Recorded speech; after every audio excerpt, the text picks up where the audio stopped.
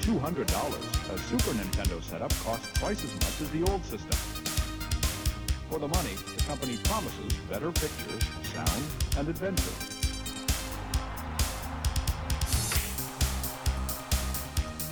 Now you're playing with power, superpower. You're the king, I tell you! The king! Only for Super NES. Only on the Super NES. You're listening to the SNES broadcast with your hosts, Soul Blazer and George.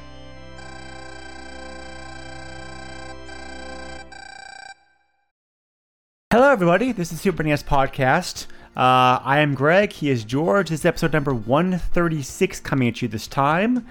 And George, how you doing today? Oh, geez, you just threw the format out the window and you messed everything up. Oh, geez, what's going on? One must stay fresh and change things up every now and then, lest you become boring. Okay, I agree with that. You really caught me off guard with that. But yeah, anyway,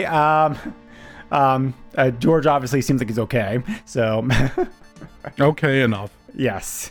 So, we are looking at a game this time around that's a sentimental favorite of mine. So, I was curious to see how it held up all these years later, which can be a dangerous thing to do. But, you know, I still wanted to go back and play it and see what I thought of it in 2020. So, No, don't remind me what year it is. Yeah, I'm not used to saying that yet. We're getting way into the future here, for sure. But We're going back to the future. yes. I don't know what that means. Well, that was last 5 years year. too late on that one. Well, last year, but you know, like close enough. So,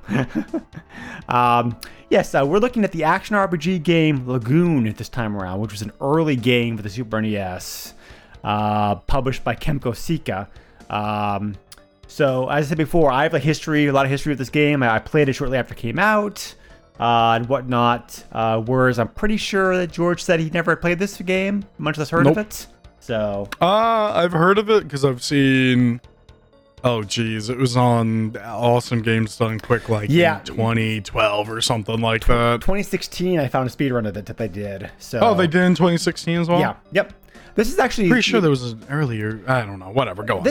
Well, yeah, you're probably right because I was surprised to see this is actually a very popular game to speedrun. There's a lot of people on, there's several videos. There's several videos on YouTube that talk about speedrunning this game. So, Oh yeah, I mean there are communities that play or speedrun games you've never even heard of before that nobody knows about, and it's like, wait, this is a game, right? And 100 people speedrun it. Weird. Indeed. So we have not covered a game like Kemco Sika yet because Kemco Sika did not publish many games on the Super NES. There was this game, and there was Draken, which kind of which is a very computer-like RPG. So, yeah. And that's really about it for the company. So, they're more known for their NES stuff. So we will get into a little bit of the history here on this. Kemco Sika was actually an alliance. There were two separate companies who just agreed to work together to publish their stuff in North America. Kind of this has been done before, before in the past. For example, Square and Electronic Arts had a partnership for a while. And currently Squaresoft is a partnership with a Taito, where Squaresoft publishes their mobile games. So, yes. Kemco is the bigger company here because Kemco was actually the one who actually produced the game in Japan and Europe. So we'll talk about Kemco a little bit here. This is actually an abbreviation. The actual name of the company is, and this is in Japanese, so I'm going to try my best here. Kotobuki Engineering and Manufacturing Company is the actual full name of the company. They are a video game subsidiary of Kotobuki Engineering and Manufacturing Company Limited, which is back in 1979. in Japan. The video game company branch of that, Kemco, was founded back in 1984. So they've been around for quite a long time. So because of their so like in the late 80s, because the company didn't have a very big presence in North America, they formed a partnership with another corporation, Sega Corporation, to be able to help them to get their games and get their games into a broader market or whatnot. So most of so all the games that they released in the late 80s during 90s was under the Kemco Sega brand, like this game is. They're probably best known also like for the so-called Mac Venture series of games. Oh yeah. They're called that because the games originally came out on the Macintosh before they got NES ports. Those games were Shadowgate, Deja Vu, and Uninvited. Shadowgate being a very, very popular game. So that's probably like that game, and also the Top Gear franchise, which Kemco publishes for the. They're actually those games are actually developed by an English company called Gremlin Graphics, but Kemco is always the publisher of those games. So the Top Gear franchise and Shadowgate is probably what Kemco best known for. So they had two North American branches. The first branch was around 1981 to 2000, and the second branch was around 2001 to 2007. They still publish games in North America, but they're done through Kemco Japan now these days. They're mostly mobile games these days, but they do still release some stuff for the Wii and the Wii U and the PS on the PS4. So honestly, at this point, you don't really need a North American office because you could take care of everything over in Japan and everything. Exactly. You have the internet. You can talk to the people you need to talk to get things done. A lot of business has been done like this, at least with video game companies now. Sure. Yep.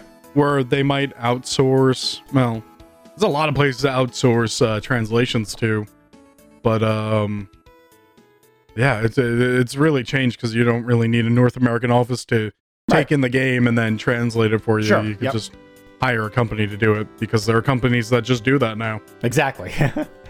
Yep. So I did not know the history of Kemco. Kemco went back that far. This makes them actually one of the oldest video game, Japanese-based at least. The video game company still still developing publishing games today. So, I didn't even know that. Yeah. Aren't they just doing mobile games now, though? Well, like I said, mostly mobile games, but they're also doing some stuff, on the consoles also. Right. Let me just pull over here real quick. I had a list earlier, and I probably should have kept it up about maybe you should have. You think how many episodes are we in, and you still didn't think of keeping that list up? So their most recent games, let's see, 2019 games. They've got quite the list. They've got the Bond of the Skies, which is a multi-platform game. Right. Framed Dragoon's Odyssey, which is for the PC, Vita, PS4, and Xbox One. Let's see. That's the other thing. You're starting to see a lot more ports of games to PC. Yes. Yep. And it's strange because some of these games don't even have home console releases, and then they'll release it on PC, and it's like, wow, this is pretty cool. Right. Yep. Quite a few games released last year for multiple systems. Illusion of Malaysia, Arcleon Saga, Monochrome Order, Wizards of Brendel. I don't think I've heard of any of these. They've also been releasing they've also started releasing collections like their older games. I think a lot of companies have been starting to do that now. Yeah. I know Square Enix somewhat recently released the Mana series in one package. That's $60 or something on the Switch, and it's like, whoa, hold on. I'll buy it, but also, whoa, hold on. Too much money, guys. So 2017, they might be less than that, but so in 2017 they also released what I assume is a kids game, at least on this title, called Mom Hid My Game. Oh yeah, you know what? I've heard of this game. It came out for the Switch and for the 3DS. Yeah. That's where I saw on the Switch. I was like, what the heck is this? Great name though. But Stop playing those video games. Yeah. Do your homework. Yes, based upon this, they're mostly doing RPGs these days, but their games, with their games store getting released in multiple platforms, and a lot of stuff in North America. I mean, there's very little, there's very little stuff here. There's very little stuff here that's like Japan only. So hey, that's where I live, North America. Oh no, I doxed myself. Well, I think by now that that we're fine with that. So, all right. So, Sega Corporation, their partner for a while, was a lot harder to find information on. Partly because of the fact that Sega is no longer around, but there are other companies that are using there are other companies that are using their name in Japan and other places. So, that made research of the company pretty hard to find. Best I could locate was Sega was a company that had both under Japan. They were Japanese also. They had both the Japanese and North American branch. They were around in the 80s and 90s. They were primarily known in Japan for publishing European-based computer games. So they take these computer games that came out in Europe, translate them, and localize them for the market in Japan and release them that way. That sounds... Okay, yeah, that sounds about right, because there was a good PC market for a while in Japan. There still is to some degree, so... Actually, I think we talked about this before on some kind of podcast. Probably. But I think the PC market in Japan is actually growing, too. I believe that is true. I think I've read that somewhere. Oh. And Sega did publish their own games, but they didn't really do as much or like was well known as Kemco was. So the partnership is pretty much how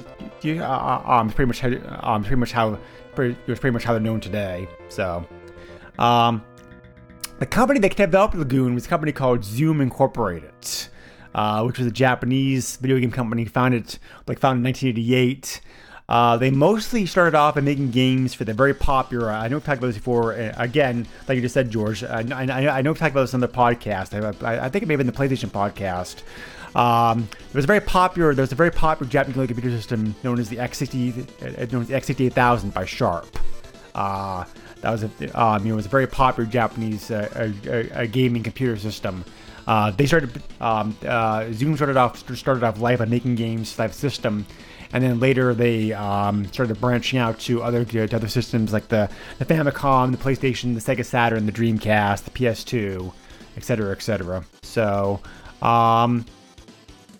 they're listed. So they're listed still being active. However, their last game appears to have been back in 2010. So I really don't know how active they still are. The website's still going and whatnot, so who knows? But most of their games did not get released over here in North America.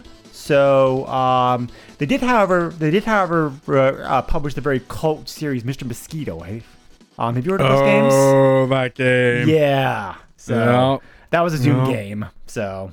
Oh, I didn't know that. Okay. Yep. So. Wow, that's an interesting game right there. It is, yes. They also published they also made the Zero Divide games. Have you heard about those? No, what's that? It was it's a fighting game. There were two games in the series. First game came out for the PlayStation and Saturn. The second game came out for the PS. The second game also came out with the PlayStation. Okay. So. Oh, and they also. I forgot about this. We may have talked about Zoom before in the past because they actually did. And I totally forgot this. They actually developed a game we have talked about before in the past. On this podcast, Phalanx. Oh, okay. Yes. Banjo old man guy. Yes.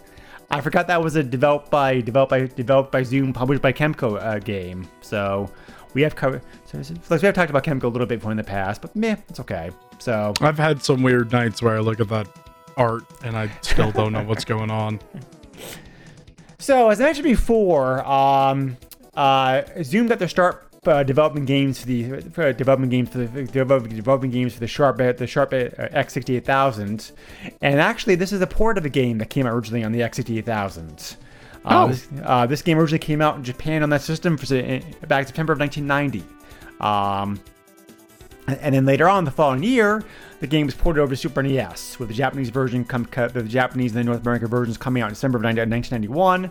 Like I said, very early Super NES game, at least for North American standards. And then it came out, like the game came out in Europe in May of 1993, so like a year and a half later before it came out in Europe. But at least they got the game eventually, right?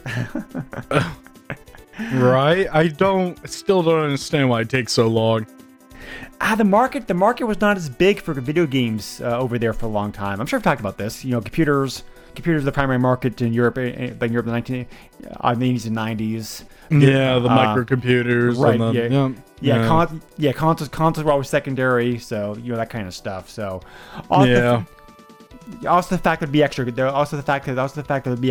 be extra publishing costs because you have to include a manual printed in 5 or 6 languages. Oh yeah, that's true. But yeah, just a lot more hassle, a lot more expense.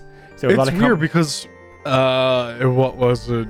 When I was doing like Master System masterpieces and all that stuff, they'd be like, "This was released in it was released in England, the United States, Japan, and like Italy and Germany." And it's like, oh, not all of Europe. So like some of the games had like select countries they would release in. Like sometimes it was just France and England and the US. And it's like, okay. All right, that's an interesting choice. Yeah, Nintendo actually had back in the 80s. Nintendo actually had three different regions in Europe. And so the game. And so it had to be changes each game and each game format for release in those regions, because there was the British office, there was the Northern European office, which included like France and Germany, and then there was the Southern European office, which included like Spain and Italy. So you know what's strange? There's also like some games from Japan that have been like, I can only think of one example, but there are some games that are like Scandinavian only that they like brought to. So like it'd be like Japan and like Sweden, Finland, and so on and so forth, somewhere around there. And it's like, I can only think of one example, and it's that one game Gimmick, which is actually a really good game, but really tough. And like the only like NES version of that game is like from Scandinavia, because they only released like a copy outside of Japan, right, to some Scandinavian countries, and it's like so weird. Like, why? Yeah, I don't know if it was like some kind of test market or what. Yeah, I'm not sure. So no, interesting. But nowadays, oh yeah, nowadays moot point, basically because, everyone gets in, and if your country doesn't get it, you just go online and you set yourself up from a different country or something to buy it and then download it anyway. Exactly. So it's so different now. Yep, pretty easy. So yeah. Hey, nowadays you could go and get some games that didn't come over here. Exactly. And some people translated them. Yep. Like, all right, sure. So as I mentioned before, this is an action RPG game. It plays very similar to games like the Zelda games, the Mana games, the early Ys games, where it's like that's what I was gonna say. Yeah. This game definitely kind of feels like an earlier Ys game, but with like less difficulty. Yes. So it is a top-down game. We basically are going around the map, exploring areas, fighting enemies, going to towns, doing quests, that kind of stuff. You gain experience, and you gain experience like you level up by beating enemies. You also get gold to purchase better weapons, armor, and items. You have magic you can use, and you pick up like various magical spells as you go through the game. You get your basic sword and shield. That's your main form of combat. So yeah, like I said, a lot of similarities with like other like action RPG games like this sort. It's so strange because this game, when you level up, does not let you know that you leveled up. But every time you open a chest, you have to sit there for 5 to 10 seconds, whatever it is. Wait for the little tune, just for it's like, hey, you got like 10 gold. All right, thanks. Let me play the game. Like, when I was playing this game, I'm really bad with stuff with leveling in the way of, I always need to know how much I need, and I need to know if I've leveled up or not. And this game doesn't let you know, other than like, oh hey, my player bar is a little bit bigger now. Yeah, you have to go to the menu screen to see what your actual level. There's no thing that says level up. There's no little tune that plays. Nothing. It's just like, oh, congratulations, you're leveled up. Now keep playing the game. All right, thanks. I think it's a holdover. I think it's a holdover, like from being the holdover, like the original computer version. There are differences between the two of them. We'll talk about those like a little bit, but yeah, you're right, because the interface is very, very basic. You just have the player bar that George was talking about with your hit points. Obviously, when that bar runs out, you're dead. When you face bosses, the enemy gauge lights up. Kind of shows you how much damage you have to do to beat the enemy. When you attack an enemy, it'll show their health as well. Yep, that too. Yep. And then you also have it also shows you your MP points. It also shows you two picture icons in the top of in the bottom right corner. One of which is the item you currently hold, and the other item is your and the other one is your selected magic. So anything else, so if you want to like switch between items or spells or whatnot, you have to go into the title the status screen to see that stuff and change over. So like George said, the interface has some problems, but once you get used to it, it works. So. No, it's not the interface being a problem. It's just that I'd really like to know if I leveled up. That's it. Oh, and the other thing is, don't keep me on those chests. Thanks for giving me 10 gold. I don't need to sit there 10 seconds and revel in the beauty of 10 gold pieces. Right. So this being a very early Super NES game and being also a port of the older computer game, the graphics are very basic. I mean they're fine. They look nice, but they're not very. This does remind me of a computer game. Yeah. Like a early '90s computer game. Right. So yeah. There's nothing wrong with that, by the way. Yeah. The graphics are very basic. Like the colors. The colors are kind of bland and muted. Well, the thing is, they kind of made it like a chibi-esque. They made it kind of like small and cutesy in a way. So like, it definitely gets away with it. Whereas if the art direction was like the people doing the art were really bad and they were trying to do like things that look super realistic and it just looked awful. Yeah. Like this style holds up much better than, I mean, you also have the like when you talk to certain people, they have the close-ups on their faces, which is actually pretty good. Yeah. They look pretty good in this game. But Yep, exactly. Like the enemies are small, but they do have some like but as George just mentioned, they do have some very like cutesy detail to them, which is nice. You better get used to looking at your character's cape. As he walks, because you're going to be seeing a lot of his backside this game. Yeah. The bosses, however, look great. The bosses have some very some nice graphical detail to them. Controls are pretty basic. I mean, just the pad to move around, the buttons do your swinging and your attacks and whatnot. Very basic. Not very game you need the manual for. Feels like a mix between Zelda and Ys. Yes. Yeah. Yep. Exactly. That's a good way to describe it. Yeah. I think. I actually think I've always been this opinion ever since I first played it as a kid. I think it's a very underrated soundtrack. I think the music of this game is very good.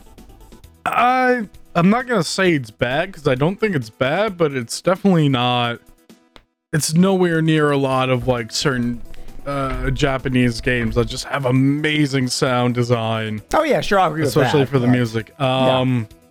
The music is good, but it definitely kind of sounds like something that they took from, like the computer version. They're like, oh, how do we like translate this to the chip inside the SNES or the Super Famicom? Yeah. But it's definitely not bad. But it's not, what do you call it? It's not a thing that you would like go to YouTube and listen to and be like, oh yeah, this is BA, man. This is awesome. Yeah, there are a few songs I do like. There are a few songs in this game I have like my playlist. Okay. Not the whole soundtrack, but I just think the music. The music's fine for like playing the game and whatnot. Like a lot of pieces are very upbeat and trippy. So they kind of like help to encourage you to to keep going, that kind of stuff. So I actually it's a very, very short piece, but the church piece that plays like go to church to heal up or save your game. That's a very, very good church piece. Like in my opinion, like it really sounds like it really sounds like an organ, like used to make it. So. And this is not the only game that has done that. There are other games that have that type of organ sounding music, which is nice. Yeah. When it comes to games from this era, like Super Famicom, Super Nintendo, I always like listening to the music to hear what they've done with it. Right. And when you have stuff like UN Squadron and stuff like that, like it's just the best feeling when you listen to something and it's like they had hardware limitations. They had limitations on what they can do, but they could still compose music that is amazing and something that you can listen to today and be like, this is really good music. Yeah. So I really like listening in for music in games because I know there are some certain games that aren't super great, but the music's pretty good. Oh yeah. There's several games like that. So. Yeah, but it's really nice to just because when you start getting to PlayStation era, that they can compose they can do basically anything. They can compose music with actual instruments and everything, and that's great. Like I'm not taking away from that. That's great too. But when it comes to doing like synthesized music on hardware, I love it when somebody composes something and it sounds amazing. Yeah, definitely, exactly. I think just staying on the Super NES, I think my favorite example of a great music bad game title for the system has got to be Mystic Quest. Okay. Because the soundtrack of that game is great. Like it's an awesome soundtrack. So the composer of this game was listed as having done some other games, but I couldn't find out any information about him, unfortunately, because there's apparently also a Japanese wrestler who shares the same name as the composer. So all the links go to him. So I'm like, well, what is this person's name? Hideki Suzuki. Okay, all right. Yep, you're gonna have trouble. Yep. Did you try typing in the name and then composer or? Yeah, I couldn't cut. Yeah, nothing worked. Oh, so that's a shame. He's listed as having done other games. I assume other Zoom games, but and he has a heck of a suplex. Yes, probably. The English equivalent to being named like Tom Brady, I guess. So, but that's kind of an unfortunate combination of a first name and a last name. Yep. So, the story for this game is very basic, very typical of RPGs like this time period. You play like a young man by the name of Nasir. Who has to go out one day to save his town because Lakeland is having problems with his water. Something's been poisoning all the water in the kingdom. It was Kefka. Yeah. I figured it out. That's it. Do I win the game?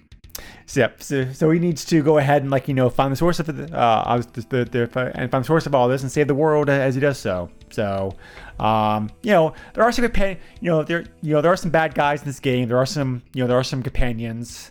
Like I said, not a bad plot, just very typical, very cookie cutter stuff at this time period. Yeah. So, I mean, it gets the job done. It's fine. So, I mean, the gameplay is mostly what people are going to be playing this game for anyway. So, it's not the story. Yes. So, yes. But, so I mentioned before differences between this and the original X68000 version. Some of them are good, some of them are bad.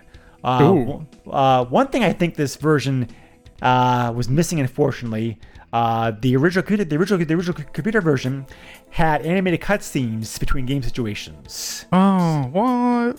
Yeah, so I guess they had to take them out. They take them on this version because of space reasons. Some kind of limitation. On the plus side, the storyline was arranged a little bit differently because I guess that when I read here, things happened in a kind of out of place order on the original computer version of the game. So it was a bit confusing because you're like, you go to place A to get item B, but then you find out that's not needed to place C, so you have to go somewhere else to get the item for that place. So they cleaned it up to make it more logical and linear? streamlined. Yes, linear, like the Super NES version of the game. So it definitely has a linear feel, but it's so difficult because it's like, it depends on which game. It depends on the game, but like sometimes definitely this game being linear helps it a lot. Oh yeah, sure, I agree with that. Making every game linear wouldn't be good. There's some games that work better off of being more open. But Exactly. this game, yeah, I don't think a lot of people would get from this game if it wasn't linear, because it's just like having a super backtrack and then Right, exactly. go ahead and it seems like too much. So the third and last difference between the two versions of the game, and whether or not this is a good thing or a bad thing depends upon how you look at it, I suppose. Combat was changed also as a version of the game, because how combat worked in the original computer version of the game was operated very close to how the early Ys games and Hydalide and the Tower Drago worked. Oh, Hydalide. Yeah, you just simply to attack the original version of the game, you just drew your sword and you drew your sword and bump to the enemy, and that did damage. You just run into them. Yeah. So whereas the Super NES version of the game, you have to actually push the button to swing your sword to attack. So honestly, I think I like the original way of doing it better, because there's all that thing of timing, and I've actually died when I was a lower level before because my timing was so crap that I would just get murdered, and it's like, no. Well, on the plus side, I do think combat in this game is mostly easy as long as you get the timing down. I mean, you mentioned already, George, how this is somewhat of an easier game, and it definitely is. Yeah. I mean, look at it. When you're not getting hit, you automatically regenerate your health, which is great. I can't think of many games in this era where your health regenerates like that. Usually you would have to get a potion. Yeah, I was gonna say there are some games where you can get a late game item or piece of armor that will heal you, like Crystallis, like the NES does that. So but yeah, you're right. It definitely is unique. It definitely is unique for this game. I mean, you do have to do some grinding, but not really that much. I think as long as you grinding's pretty easy too. The at least from as far as I played, the experience cap is actually really not bad. Yeah, it's up with 20, you don't have to spend hours on hours trying to level up. I believe the cap in this game is 16, if I remember correctly. Well, I mean, every time you level up, the experience required to level up after you just leveled up isn't so much, right? Compared to, a bunch of PlayStation RPGs or even modern ones. Sure. Yeah. But there's a level cap in this game. Like you can let, good. Yeah. it is recommended that you get it is recommended that you get the max level before you beat the game, because the bosses can be challenged in this game. Especially like especially the final set of bosses. So, but yeah, the bosses are where most of your challenges things come from. As long as you explore, take your time. Don't shy away from fights and just fight. I try to fight as much as you can. You do that pretty well in this game. It's not the easiest action RPG that I play, but it certainly is one of the. It's more down to the bottom of the scale as far as what is the easiest one you've played?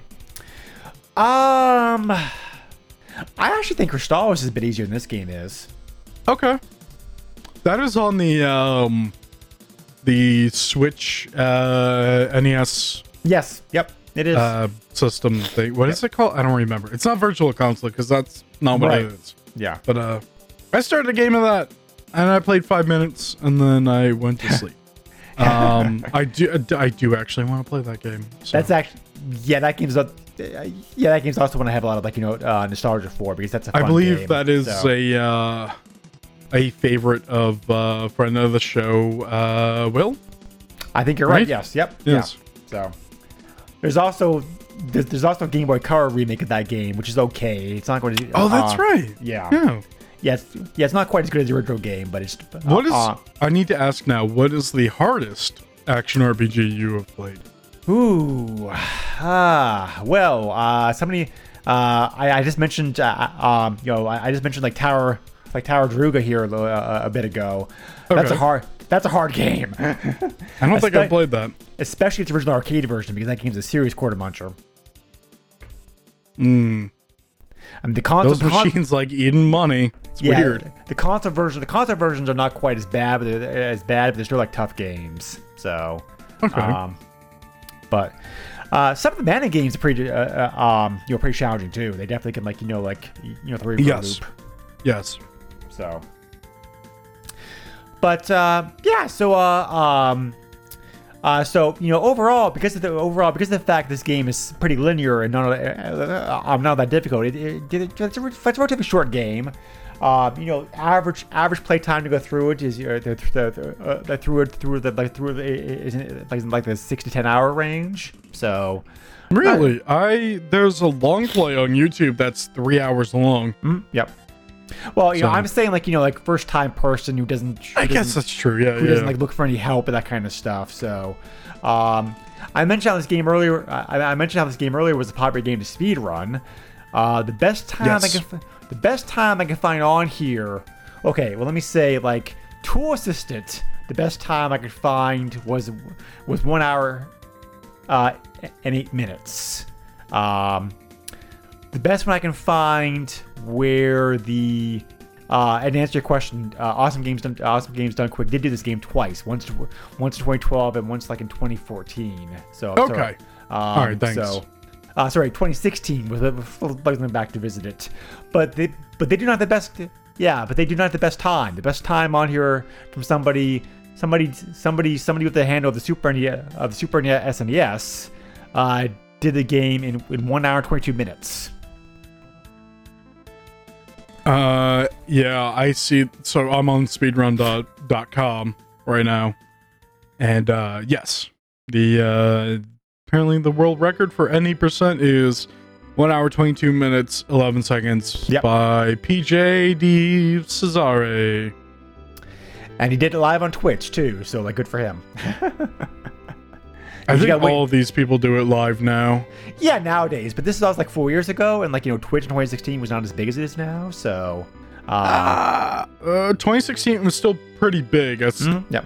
Honestly, as not to knock you, but as somebody who is into the whole streaming thing, right. Twitch was very big in 2016 still.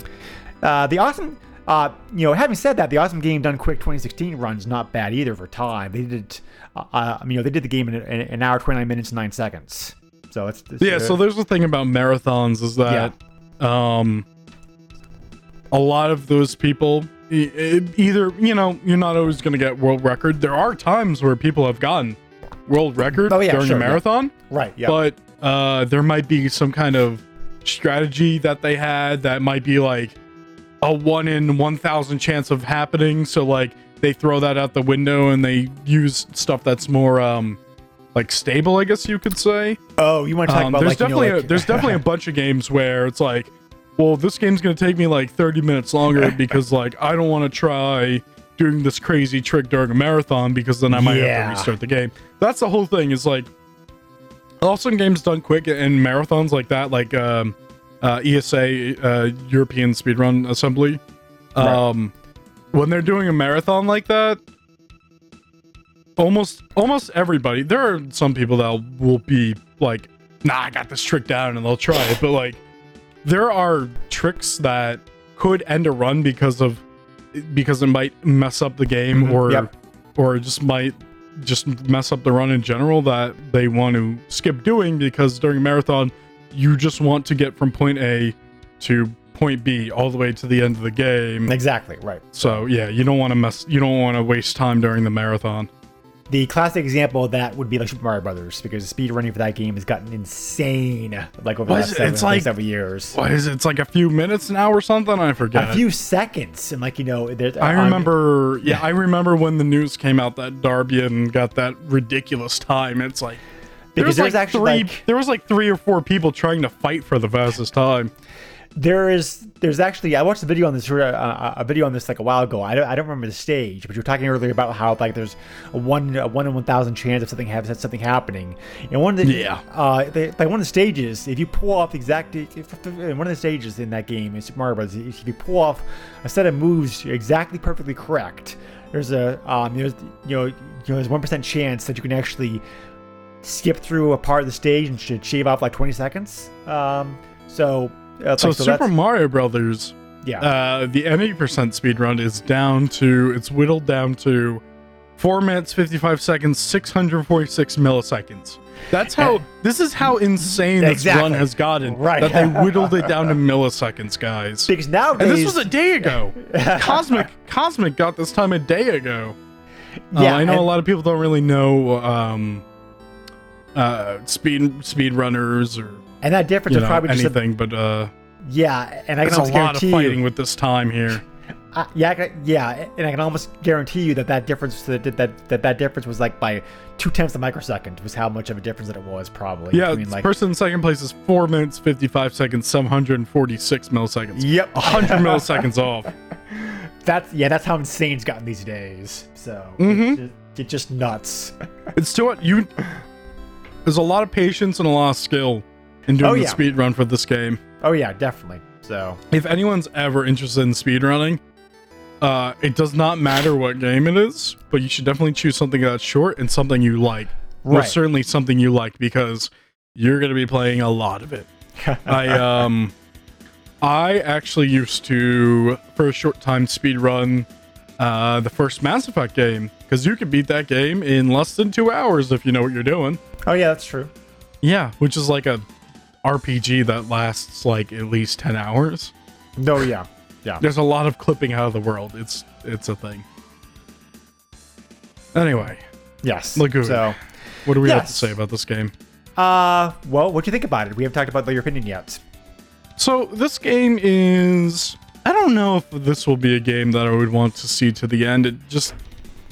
I don't want to say it's bland, but it like kind of seems maybe a little too simplistic for me. I've been getting some crazy like video game habits. I don't know about habits. Like, I kind of know what I want in a video game, and I don't go crazy all the time. But when I want to sit down and play a game and I want to like get to the end of it, this game is just like kind of not really one of those games. It was like a nice experience to see what was put out in that era, and it's always nice to see what games have come out back then.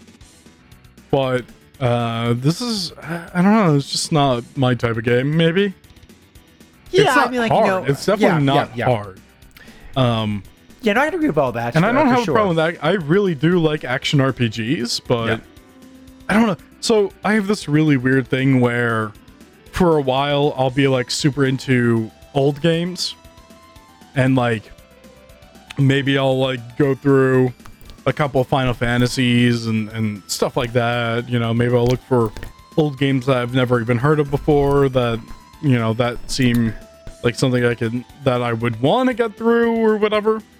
And then there's times where for months on end I'll just play newer games. So I guess I could say that my taste kind of changes a lot with games, but I don't think anytime soon I'll be coming back to this game to try to get to the end. And that's not saying that it's a bad game. It's just something that hasn't like super grabbed me, and it's kind of hard to for me to find a game that does really grab me. But currently right now I'm in an era of little more modern games that have, you know, some kind of gimmick or mechanic that kind of older games don't have. Sure. I mean, I am still playing through Final Fantasy V and stuff like that, but it's mostly modern games right now. I blame the Xbox Game Pass because it gets me a lot of games, and I could just breeze through them and be like, nah, I don't know if I want to play this anymore. I don't know if I want to play this. Oh, here's a good one, and then I'll just sit there and play it for hours on end. Right. Yeah. Yep. No, definitely. I agree. Nope. I totally understand where you're coming from. I can certainly agree with like a lot of that. I got back into the Fable games recently. Oh yeah. Yeah, we talked about that with Mike. You're right. So, but yeah, good stuff there. So, yeah. So, Lagoon. I don't think it. Yeah, Lagoon has not aged terribly well in some ways. I think. It does show its age. I don't think it's really that bad. Like, I don't want to say it's not perfectly aged well, but it's also like when I played this game, it wasn't like hopping into a game that was so dated or anything. Honestly, this almost feels like an indie game today. It almost feels like an indie game that somebody made because they loved Ys or Zelda or something. This almost feels like a reference to older games, and I guess that might be why I got into it easier than some other games we played on this podcast. Yeah, the gameplay really is not. Their gameplay really is not that much different between then than an action RPG of now. So yeah. I mean, maybe some more bells and whistles with the gameplay on a modern action RPG game, but it's still. But the core mechanics are still the same essentially. So I mean, this is a genre that's not really changed all that much over the years. So I mean, when I call the game dated, I meant like how like the game's short, the game's linear, the game is a very simplistic plot. The graphics are just meh. So I mean, when it comes to game length, like now, can that really be considered dated? Because how many indie games now can you play that are only a few hours long? Well, the difference the difference also is the price point, because remember this game came out this game was $50 when it came out. So but the ease of accessibility now of this game, doesn't that kind of change an opinion you can have? Sure, you can go back in time and pay $50, $60, $70 for this game and say, this is kind of way too short for the price point, but nowadays you can emulate it and stuff like that. Does that really come into consideration? Like, you can argue that, but does it really come into consideration now that it is so easily accessible? Yeah, maybe. See, like, maybe that's the thing. Like, thinking about, like, how much was this when this came out is the question. Probably like $40, $50, typical price of Super NES game. Yeah, so, like, if you want to kind of, like, give a rating on this game back then, taking into consideration of the price point, yeah, it is kind of short for the price point. But nowadays, if you want to check out a Super Nintendo game and maybe you don't have too much time, or maybe you don't want to put too much time into Well, like, whatever your reason is, like maybe this is something you would want to check out because it's not super long, it's not super confusing or anything. It's kind of maze-like with the dungeons, but otherwise, I mean, you're not like if you're not buying a physical copy and playing it on your console, you're not really paying anything, so it doesn't even hurt to try. Right. But yeah, you bring up a good point with the whole price point thing. I would like to think that the game nowadays, if you want to buy a cartridge of it, isn't that expensive. Yeah, we'll get into the pricing of this like just a moment. So right. I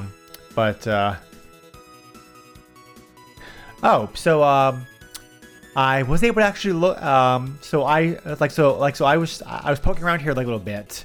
I found a fan site of this game that's still up. Okay. Hasn't been updated since 2013, but there's still like some very good information on the game like online, which I found. What's curious. the URL? It is. I'll toss it to you here in the link. It's pretty simple. It's just a Mike'sRPGcenter.com. So. Oh, I've gone to this place before. Yeah. Yeah. I also realized I did not check Moby Games like for this, and I found, and so I was able to locate information like on the composer. He also went by the name of Naizo Uemote. I don't know if you should go to this website. My anti-malware is blocking this site. Mine didn't, so. It says website blocked due to a Trojan. Just a warning, just in case. Okay, fair enough. But yeah. Anyway, this composer's still active. This composer did music for the like most recent WWE games. He did music for Dynasty Warrior 6 and 7. Wait, what do you mean the most recent WWE games? They just licensed music. He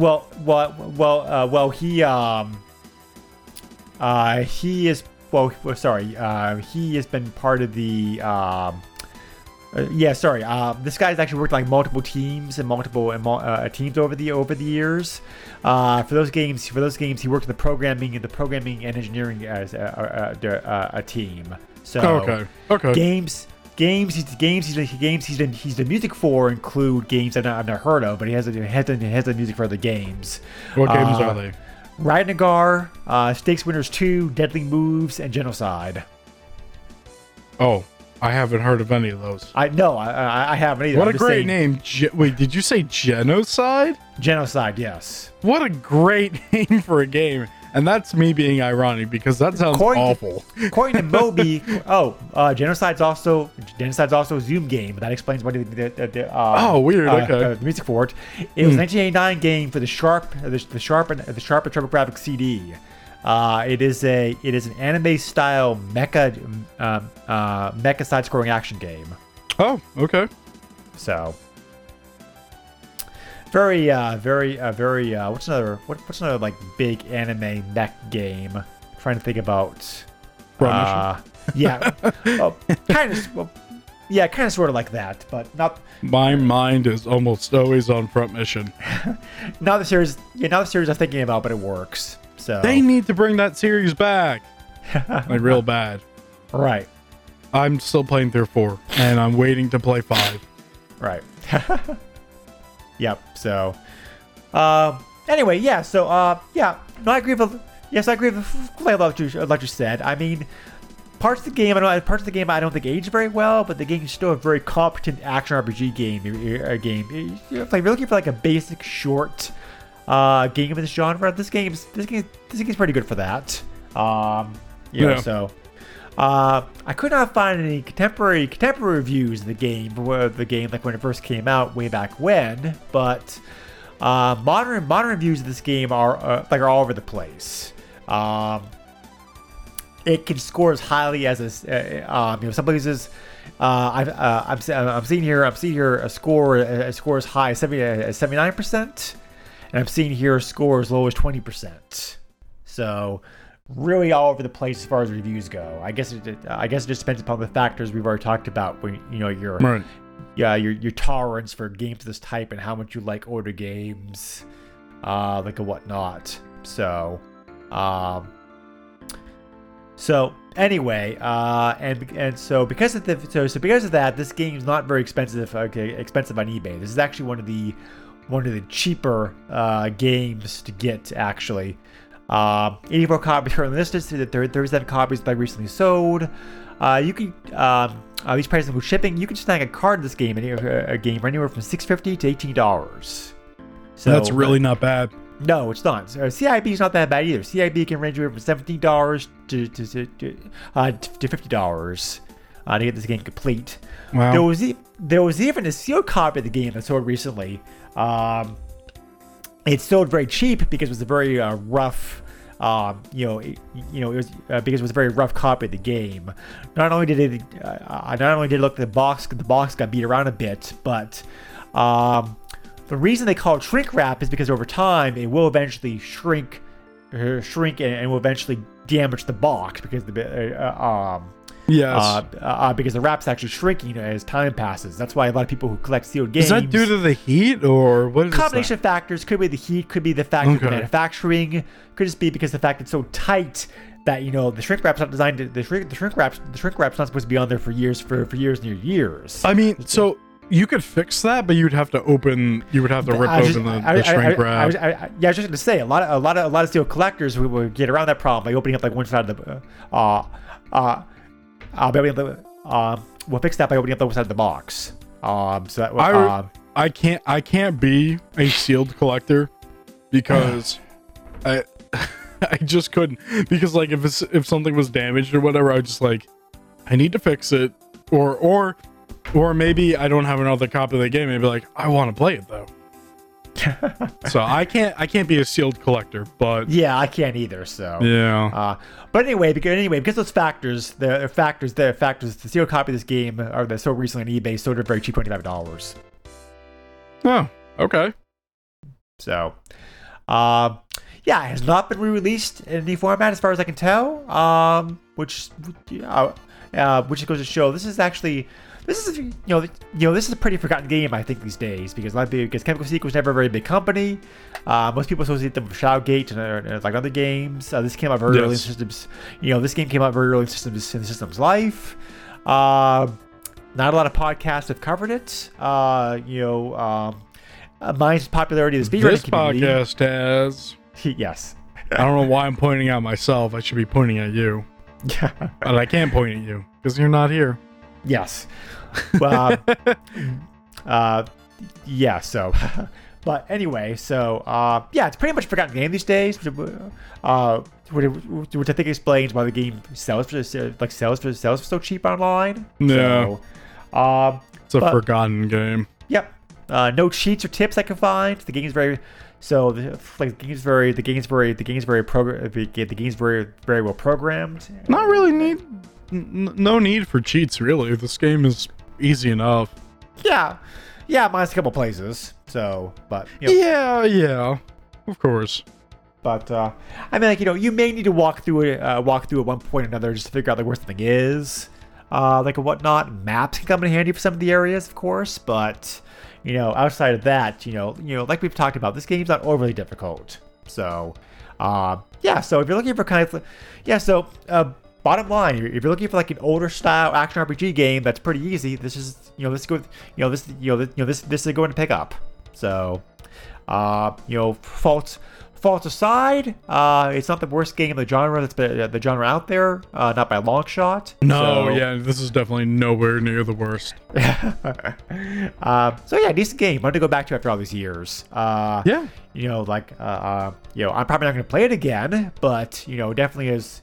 Definitely is a nice game to see how things have changed, or some ways not changed over the years as far as the genre goes. Because like I mentioned before, the basic fundamental gameplay is still the same now as it was like 30 years ago as far as action RPG games go. So, but anyway, any final thoughts about this game, George? Before we move on to the closing. I don't know. If you're interested in playing this game, I think you should give it a try. No need to buy a cart. No, totally buy the cart. I don't know. if you want to buy cards cheap, the cops are pointing a gun at me right now. You totally can't emulate it. But I mean, like, I think this might be a game worth checking out to see if you like it or not. Yeah. But I don't think it's the best, but it's definitely nowhere near the worst. Maybe like a mid-tier game, maybe a little bit better than that. Yep, definitely. So, but no, I agree with that 100%. So, anyway, we thank you very much for listening to this episode as always. If you have any feedback, comments, questions, suggestions for future games, you can find us on the Facebook page, or you can also send me an email directly if you want to. The email used for this podcast is the SNES podcast at yahoo.com. We also have a Patreon, where for $1 a month, you can get cool benefits such as being shouted out at the end of every episode, as I'm doing right now for Corey and David. Thank you guys. Early access to episodes, and also being able to dictate a game for us to play.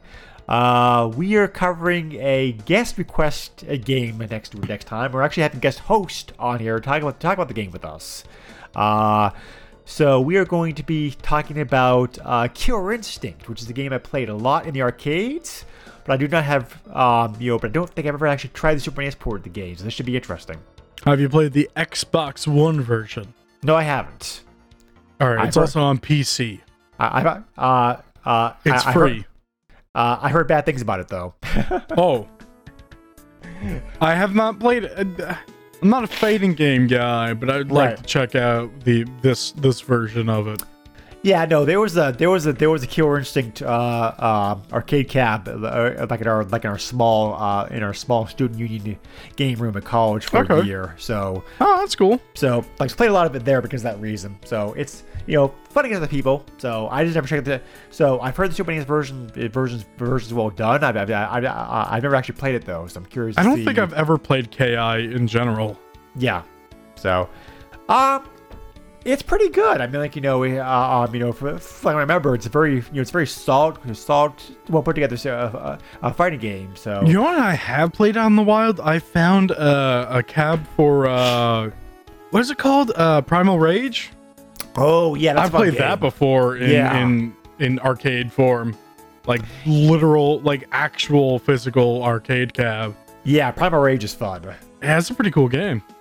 There was actually a sequel to that game that got to the prototype stage before it got canceled. So. Oh really? Yeah. There's the ROM of that's now floating around like online. I think people. I think people who found it and dumped it. So, that's cool. Yeah, because the game was just about ready to come out like when Midway shut down the Atari, the Atari branch. Oh yeah. So that's why it never came out. But Primal Rage is a game I played a lot of also because my fun spot in New Hampshire in the 90s when I went to college had one. So I spent a lot of time there, by playing that one. So anyway, George, people want you. How can they contact you? You could do so through Twitter if you're interested. My username on there is @_derpkin_ @_DERPKITTEN_. I might change that. I have no idea what I'm doing with that. Anyway, that's what it is currently anyway. Right. Yeah. And honestly, that's about it. Yep. Okay.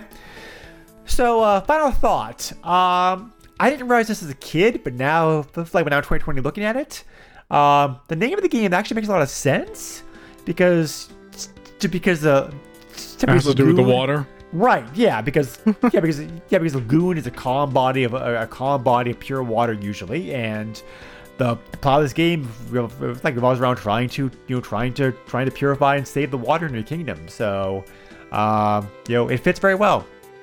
Are you saying you finally have 20/20 vision? I suppose so, but so anyway, we'll see you again. We'll see you again next time, guys. And thank you all very much for listening as always. See ya. Nintendo controls 80% of the video market. But no matter how you play the game, or which game you play, things definitely have come a long way since Pac-Man. Now you're playing with power. Super power.